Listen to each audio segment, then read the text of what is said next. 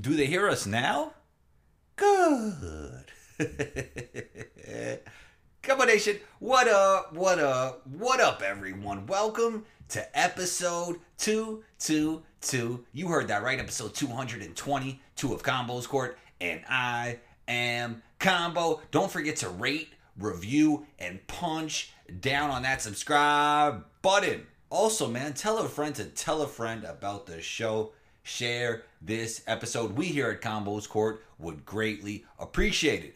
Today's show, Kevin Sweeney, founder of CBB Central, joins in to talk college basketball. You can find Kevin on Twitter at CBB_Central. That's CBB_CENTRAL. You know you can find me on Instagram at 12combo. That's Oni, TWOCOMBO.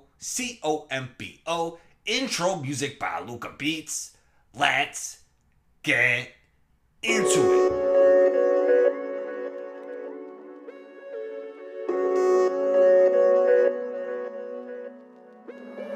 Luca, don't do it to him.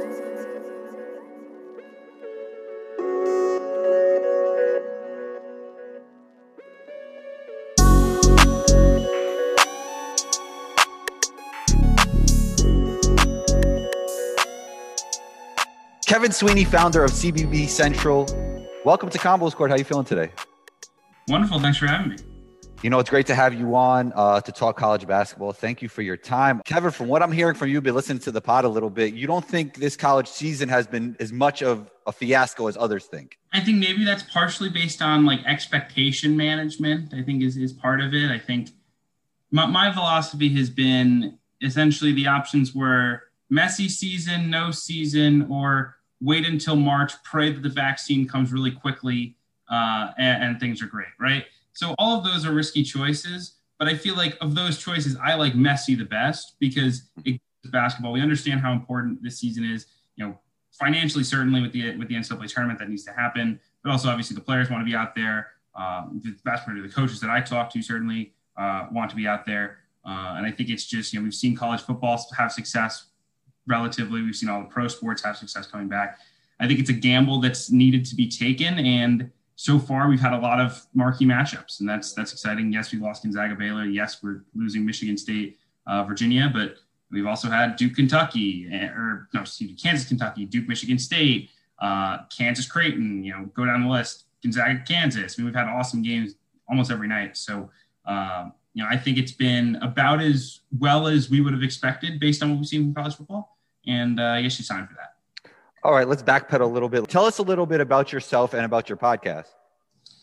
Yeah, so I started covering college basketball when I was 16.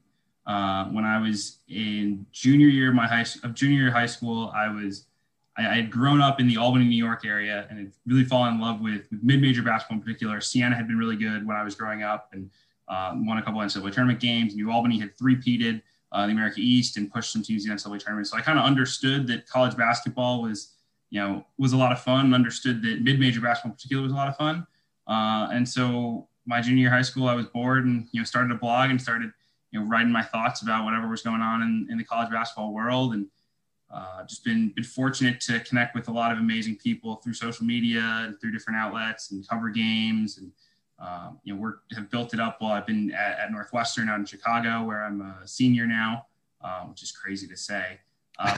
Time flies, right? Yeah, man, I feel old, but it's, you know, built it up while I was there, and I've had a lot of success, and I do the podcast now with my buddy Brad, which is a lot of fun. I have a show with Brian Burton, who's a former Division I assistant at a bunch of spots, and we do a Monday morning show, which is a lot of fun. And getting started doing some college basketball work and some other stuff with Sports Illustrated coming up in the next couple of weeks and months. So that's exciting as well. Nice. All right. So I wanted to ask you a few questions that I had in mind. Are there places where fans are watching college basketball games? And who makes the decisions on which teams play and which teams don't? I mean, is it the league? Is it the conference? Is it the athletic director? Or is it a combination of all? That is the challenge, is that it is a combination of both. And so there is no necessary set hierarchy Gotcha. for those decisions. So With fans, usually that's a state and local health official allowance, and then the schools can decide whether they want to take advantage of that. Like, for instance, I know in the Midwest, in the Big Ten, they don't allow fans, even though a lot of the states would allow it.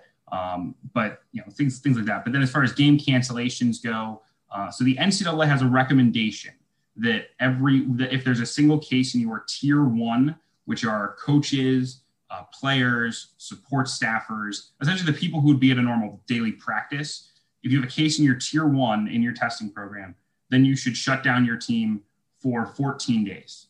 Now that the CDC has changed the recommendation to 7 days with a negative test, now some teams are doing 7 days with a negative test. Some teams are still doing 14. You have some teams that say, well, shutting down the entire team doesn't make a lot of sense. So we're not going to do that. We're going to contact trace, which is what football does, which is, okay, well, the point guard's roommate is the backup shooting guard. So if the point guard tests positive, the backup shooting guard's out, but no one else was in close enough contact. So, everyone else can play. And if they're testing negative, and go for that. Do daily testing. You have some, and that allows them to do less contact tracing. There are some places that do 3 times a week testing, which makes you do more contact tracing. You have conferences that want to follow the NCAA guidelines. You have conferences that do not want to follow the NCAA guidelines. So I think every single day I get a text from a different coach who's like, this is ridiculous. I don't know what we're doing. I don't know how this works. I don't know how any of this works, but everyone wants to just show up and compete and deal with all the mess that comes with it. But the protocols are messy. It's not something like the NFL where there's a one set guideline where everyone does this testing and everyone contact traces like this and everyone sits out this amount of time. It is very much a locality to locality, team to team, conference to conference decision. And sometimes there's a lot of disagreement. We saw with college football, obviously Clemson, there was a big fuss because Clemson thought Florida State was canceling on them, not because they had virus concerns. They were scared of playing Clemson. And this is mind-boggling because I don't think anybody understands this as well as you just explained. Like, you expect a college basketball fan to understand that. I mean, it's asking a lot. Right. Well, I think that's part of the problem is there's not a lot of communication with it either. So yeah. People on the outside don't know what's going on. And they're just like, well, why did Gonzaga get to play 2 weeks ago when they had a positive the day before? But, UConn gets a positive. They're not going to play for 2 weeks. Like, how does that make any sense? And it's different health departments. It's different, it's different, conference rules. It's different team rules. Their team doctors say different things. So it's created quite the mess. The challenge is that, like, even having set regulations, you'd almost have to set it to the highest standard of holding teams out for as long as possible, because you have some health departments that are very strict. There's some California health departments that are very strict. You have other health departments in Florida. They're like, yeah, whatever. You can do what you want. So you'd have to set it at like California level. And all the teams in Florida would be like, well, why can't we play? We're ready to play. We have everyone approved. So there's almost no way of solving this problem. It just means we're in for a mess for the next 3 months. And everyone just has to be ready to adapt on the fly. It's crazy, man. Mind-boggling. Duke actually lost yesterday. Do you feel they lose their home court advantage when during the way just things are right now? I mean, because they have a crazy home fan base, rabid fans, and they lose that, right, in a situation like this? I think so. I will say I was at Cameron last year for a women's basketball game, actually. And I still felt like there was a home court advantage, even though there was very few people in there. Just like you feel the walls kind of caving in on you in the place. It's unbelievable. But I think the pickup that Duke gets from that crowd, especially in a game like that Illinois game where they got punched in the mouth in the first 5 minutes, they're down 10 early. How do you respond to that? And I don't think they had the push from the crowd whenever they made a couple shots and started to get that spurt. They didn't have the push from the crowd to make that 10-0, 12-0 run that gets them really back into the game. And so Illinois was able to keep them at arm's length the entire way. I wanted to talk about Kentucky. On this podcast, we cover the draft a lot. Brandon Boston hasn't had the greatest start. I think he has a lot of potential, but I think the Brandon Ingram comparisons are more about his demeanor and not as much his skill set. Tell me what you think about his game and Kentucky as a whole. Is it time to press the panic button? It's close. It is really close to start worrying about the panic button with them. I think Boston's going to shoot it better than he has early on. Like, he's not a 17% three-point shooter. I watched a few times in high school on tape over the summer, and like the guy's a really good shooter. He's a really good shot maker. He's going to get there, and that'll help their offense tremendously. But I think the bigger concern right now is that they have no point guard. Devin Askew, the reclassified kid from California, I really liked him in AAU, but he was playing with two guys who could play with the ball, in Jalen Green, who's obviously the G League Select program, and then Namari Burnett, who's at Texas Tech, on his AAU team. And I think not having the creators around him has really hurt him, especially at a higher tempo that college basketball played, or a higher intensity, I guess would be the better word. And so he has really struggled. I think they need to put Clark on the ball more, let him create a little bit, move Davion Mintz to that secondary creator spot and let him shoot threes off of him, let Boston get going. And then I think they need to get Keon Brooks healthy. He's a guy who, Kentucky 5-stars tend to really take that second year leap if they come back. They go from like 10 minutes a game and solid rotation guys into, very, very impactful starters. And I think, and we've seen that with guys like Matt Hurt at Duke this year. I think if they can get him back and playing at a higher level, that'll allow them to really platoon Isaiah Jackson and Olivier Sarr at the 5, give them a little bit more spacing, and just help them run a little bit smoother. I mean, they got a lot of work to do. They're turning it over at a really high level. They're not fighting. They're not competing right now. They're not tough. They're not mentally tough. Can they get there? Obviously they can. Like, the talent level is there. But I think it is surprising how bad they looked against Georgia Tech. I thought Richmond played a B game and beat them. Richmond's a really good team. Kansas is a good team. Georgia Tech is a fringe. Georgia Tech's a 9-19 team. And they got run out of the gym on a neutral court. Like, that can't happen. And so they got a lot of work to do, without a doubt. Do you feel it's a combination that their top-end talent just isn't much of a difference as it used to be, and then that with the combination of chemistry issues is what's going on there? Yeah, I think it's a combination of that. I think, first of all, the top-end talent, like you said, is not where it used to be. I tweeted this. Right. Only 3 of the top 20 recruits in the country are at Duke and Kentucky this year. And the last 5 years, that's usually been the 7 to 8 range. Like, they haven't cleaned up, because whether you have the G League guys, you have, Cade goes to Oklahoma State, Evan Mobley goes to USC, Springer and Johnson go to Tennessee. Like, those are guys that would normally be at Duke or Kentucky. They're not at Duke and Kentucky. So the talent level shrunk a little bit. They didn't have the summer as normally, they were there for a lot of the summer, but it was, no contact stuff and being smart with who you're around and not full practice. So I think they missed that. And I think there's also just some chemistry issues. I think they should have went out and gotten a better grad transfer point guard than Davion Mintz. Like, when you look at what Carlick Jones has brought Louisville, for instance, there's no way Kentucky couldn't have gotten that kid if they didn't want him. Like, they can get any kid they want. And I think they should have went after a guy like him who could be a little bit more ball dominant than a guy like Mintz who really wants to play off the ball. So they got some problems to work through. But I think the Clark Boston dynamic will figure itself out. Jackson's a really good glue guy in that he doesn't need the ball to succeed. So I think the nucleus is there. They just need better point guard play and to find some lineups that work. And I think Cal's still searching for answers there. For the projected high draft picks, do you think it's in their best interest to not even go to college? Like, we see Darius Baisley.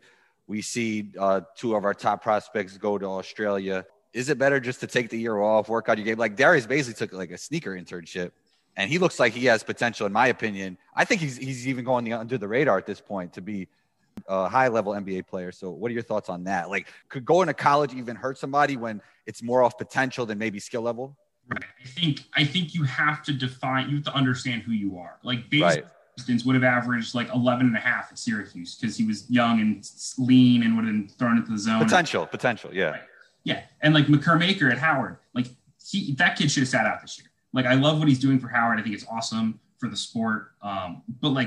And it's very important for the HBCUs, right? Right, yeah. Exactly. But he's not going to put up numbers. And he's already, he's on the shelf with a groin injury, but he wasn't even that good in the 2 games he played. He's all potential. He's no production yet. I think, Cade Cunningham and Jalen Suggs, that guy's going to get help by college. He's going to put up numbers every night. He's going to be on national television. But when you're a prospect, when you're a Mitchell Robinson, when you're a Baisley, I think those guys should be, should sit out, ice the stock from what they did in high school and in AAU ball. Go work out for a year. Don't put out tape that's not going to be great tape. And that tape in college might not be great tape for those guys. So I think you have to understand who you are, but I think there's certainly some guys that it makes more sense to just sit out a year and train and get as many eyeballs off of you until you get into kind of measurable stuff in the spring. Do you watch Cade Cunningham and kind of look at him like you really don't belong out here? Different, man. He's unbelievable to watch. I thought in AAU that was especially noticeable because you're watching games that are a little bit ragtag and he's just he's a legit NBA guy right now. Right. Yeah. He's so polished. I don't call a college guy who is as polished as he is at that size, right? Right. Exactly. Yeah. And he's 6'8" now. I thought he was 6'6". So he puts 2 inches on. He looks leaner. He looks more explosive. He's now and the poise of an NBA vet. It's insane. Yeah, it is. He's so fun. I love watching Oklahoma State. I hope they can get the NCAA ruling overturned and let them be eligible for postseason, because I think it's in everyone's interest to have them in the NCAA tournament. All right. You probably didn't know I was going here, but let's shift to Mac McClung, because I had some reservations last year. I didn't really know about him as a long-term NBA player, but this year I see a lot of improvement. I think he's a little bit better off ball than on ball, which could be a concern at his height. But what do you think about his game and how it will translate to the NBA level? Yeah, I think the challenge for him has been, he's this undersized. He's in the undersized scoring guard mold. Yeah. You think about guys like that. Miles Powell in the Big East at least has that high-end shot making, whereas McClung hasn't been that yet as a shooter. And he's started this season well. He's 10 for 24 from deep, which is a really good sign. He's taking care of the ball better, which is a really good sign. I think he's going to need to learn how to be a point guard to play in the NBA. But he's a lot of fun. He competes. I think one of the things I heard when reading up on McClung and why he chose Texas Tech was he decided, like, I need to get coached harder than I'm getting coached right now. And Chris Beard is going to coach him really, really hard. And I think that will make him a better player. So whether that's after this year or after next year, I think he will come out a much more polished prospect than he would have from Georgetown, because of what Chris Beard is going to work on with him over the next 2 years. And they're going to put him in opportunities to see. They're going to put the ball in his hands. So they're going to let him create. And they're going to let him attack, which is, so central to Texas Tech ethos. I think so central to what Mac needs to be. So I think that's a good sign for him. And it should be a really fun Texas Tech team to watch. Yeah, I think he definitely worked on his game in the offseason. Do you think he'll declare this year? I think he wanted to last year. Okay. So that means you think he will. This year. Yeah. I mean, we'll see. I mean, it's such a weird year, and Texas Tech is, if he has tons of fun at Texas Tech, maybe he says, okay, I'll stick it out one more year. But I think he wanted to leave. I think the feedback he got from the draft people this summer is why he transferred. I think he realized he needed to switch it up to try to change the narrative. And I think he's done so far. Obviously they have some bigger tests coming up, but he's been locked in. What have you learned about Jalen Suggs' game? I've learned he's a lot more polished as a point guard than I had only really seen him at the FIBA U19 stuff in Greece. And what I got from him was he was a little bit robotic. He was a little bit mechanical. He was really playing in like a 3-and-D role for that team, because they had Cade Cunningham, they had Isaac Likely, who was handling the ball some. They had, they just had a lot of ball handlers on the floor, and he was kind of playing in he was mostly just an off-ball shooter and a slasher in transition, attacking closeouts. So to see him as a point guard and creating ball screens and making quick decisions has been really impressive. He's raised the Gonzaga ceiling so much because it gives him another dynamic ball handler and shot creator. I want to see how the shooting sticks and where he winds up in that regard. He's only taken 6 threes in their 3 games and only made 2 of them. But impact defender, really passes, gets downhill, and plays unselfish too. I think when you go into a system like Gonzaga, I think the question for any elite recruit is, how do you handle being around 3-4 veteran guys who can really play? And he has taken that really well, which I think will suit him well in the NBA. Yeah, he got, not comparing their games, but he got the Tyrese Halliburton thing where he's going to know how to win. He'll be a proven winner. Yes. I was watching St. John's Rider yesterday, kind of random, right? I'm just surprised by how different the college game is to the NBA game in terms of all those spot up mid-range jumpers. In the NBA, they'd want you to stretch those out. Do you think, in Europe, if you watch a 19U game, yeah, it's more up and down, but it's kind of similar to what they do at the pro level in a way, even though the pro game's a lot. Would you like to see more uniformity when it comes to style of play? And do you think NCAA teams will take an analytic approach eventually and start shooting more threes and maybe a little bit less post-ups? Because I think even when I look at a missed post-up attempt, it makes me cringe a little bit these days. I don't know. I definitely come from a player's perspective, but what do you think about all that? Yeah, it's fascinating. I think it's so interesting for me, given that I get to talk to coaches over the summer, and you'll have some coaches you talk to them, and man, we're going to post up a bunch, we're going to pound teams in offensive rebounding, and then I get on the phone with Jamie and Christian at GW, and he's like, yeah, we want to make 12 threes a game. Yeah, right. We're going to do 30 a night. We've all these guys who can shoot, right? So you coach on all different sides of the spectrum. I would like to see teams, if nothing else, get to, we're always playing with 4 shooters on the floor. We're always getting that level of spacing. To me, that's the bare minimum. And Kentucky's not even doing that right now, right? Right, exactly. They're playing 2 bigs because that's what they've got. And I think I think college coaches need to do a better job of roster management and making sure that they're building their rosters to win. I think part of the challenge is that like sometimes you'll lose a guy in May that you didn't expect to lose, and all of a sudden you got to go get a kid and like, okay, this kid's talented, we'll take him, we'll figure it out. But no, without a doubt, I think we need to get to a more pace and space centric thing. We've seen guys like Eric Musselman have a ton of success doing that in the college game. That doesn't mean the post up's dead. That doesn't mean zone defense is dead. Like basketball, that's 100%. Play. It's not going to be the NBA. They're not going to put up 100 a night. But I think definitely teams can make some subtle adjustments that will really improve A, the aesthetics of the game, which I think at times are really ugly, and B, just preparing guys to be pros. I think there's a lot of guys who are not maximizing college basketball because they're not right. They're suited for the pro game. They're not playing that game right now. Right. All right. One more before we get you out of here, Kevin. Do you think the NCAA champion will be crowned this year? And who are some of your favorites when it comes to contenders? I'm an optimist, so I'll say I think it does. Okay. Nice. At this point, like the NCAA knows they need it to happen. Dan Gavitt has been a good leader.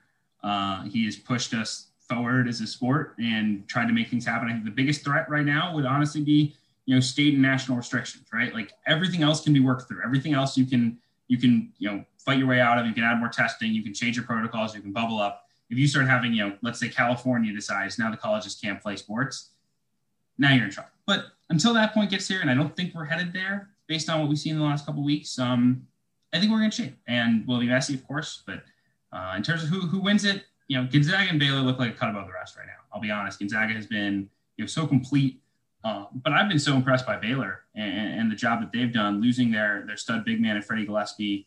They beat a very good Illinois team when their two best players didn't play that great. And that was because, they got something from their bench with Adam Flagler, the transfer from Presbyterian. He's been awesome for them. Matt Myers giving them stuff off the bench. So they're deep, they're athletic, they really, really defend, and they run good offense. So those two teams really feel like a cut above the rest. Otherwise, there's a really big glut. You have Iowa who can really shoot it, but they can't defend. You have Kansas who's still kind of figuring out who they are. You've got, Texas had a really good week at Maui. You've got Illinois who looked very good yesterday with Iowa on the floor. Michigan State, I think, has looked really good with Joey Hauser. I don't know why I keep confusing the Hauser brothers. Joey Hauser's been really good for them, and Rocket Watts has been good. So I think Baylor and Gonzaga really, stand out, but the middle tier, I think, is really wide open. I think we've seen a pretty strong, 5 through 15 in college basketball this season so far, which in the last couple of years has been a little bit weaker. So that's been an encouraging sign. Kevin, great stuff. You're always welcome back on the show. Thank you for your time. Let us know where we could find you on social media and everywhere else. And tell us more about your podcast and where we could find that. Yep. So my Twitter is CBB_Central. I have lots of opinions on there. So be sure to follow. My podcast, the CBB Central Podcast, that's on Apple, Spotify, pretty much anywhere you find podcasts. My new show with Brian Burton, it's on YouTube, it's on Periscope, it's live on my Twitter feed every week, so you can always check that out. And my written content, we'll see. I think most of it will honestly, for the rest of the season, will be on Sports Illustrated. I published my first story about Kentucky actually today, so that's very exciting. And so we'll have plenty of that there, and also on my website, my personal website, where I post a lot in the past, cbbcentral.com. That's where all my conference previews and stuff are. If anyone wants to get into some deep reading. Everyone, check that out. I'll be checking it out. Kevin, thank you. You're always welcome back, and talk soon. Thanks, man. Thank you to everyone who listens to Combos Court across the globe, and big shouts to Kevin for joining in. We appreciate you. Go subscribe to the CBB Central Podcast. Also, if you listen to this episode in its entirety and have Instagram, take a screenshot of this episode, post it on your IG stories, tag me at 12combo. I'll share it. And don't forget to rate, review, and punch down on that subscribe button for Combos Court Podcast. Be on the lookout for episode 223. Combo out.